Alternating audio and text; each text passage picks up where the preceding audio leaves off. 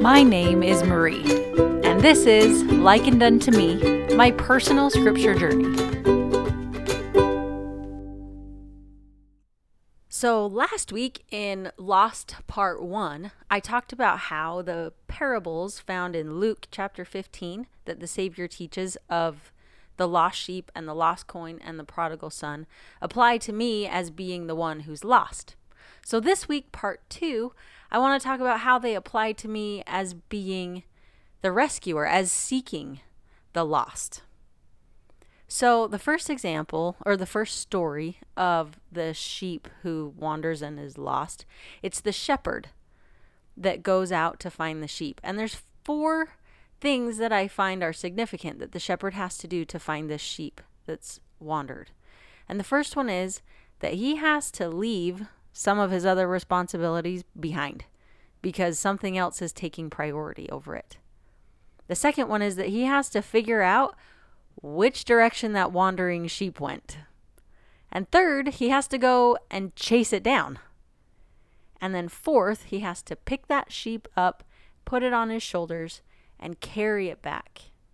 So this shepherd has to do a lot of work to get that clueless wandering sheep back with the fold. The second story is of the woman who lost the coin. So there's 3 characteristics that stand out in this story to me. And the first one is that she lost this coin. And now she's got to go find it. So second, she prepares herself. She needs some help. She lights a candle and she finds a broom so that she can sweep the whole house to find where this coin went. And number 3, this coin is different from the wandering sheep because the coin can't move on its own. It's just lost where it is, and the woman just needs to find it. So through her neglect or through her carelessness or whatever, she lost this coin. It's somewhere, and she needs help to find it. So the third story, the story of the prodigal son, it's the father waiting for his son to come back or trying to look for his son. But the characteristics that stand out to me are that 1, his son chose to leave. There was nothing that the father could do to convince him to stay.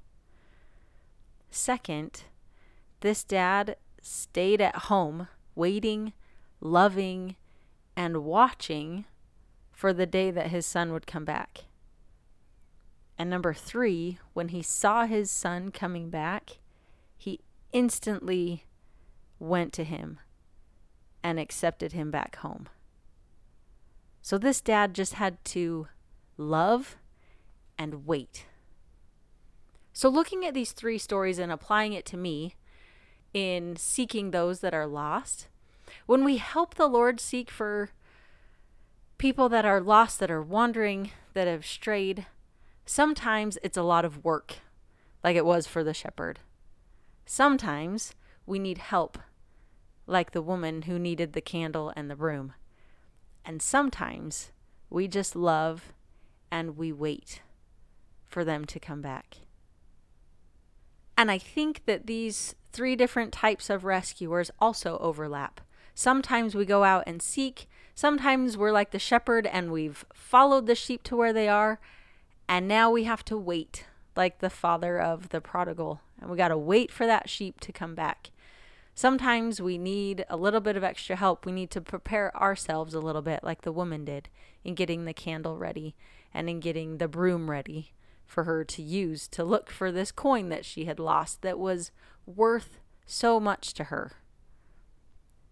So kind of combining these 2 parts, part 1 of Lost and part 2 of Lost, I think we are both.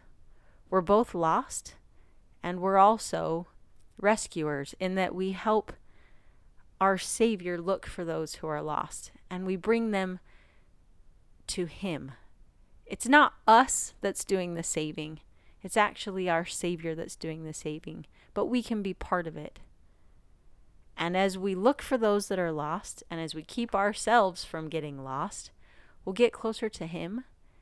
And I think we will experience a bit more the love that our Father in heaven and that our Savior has for each of us. Because that's what motivates their seeking. It's their love for us.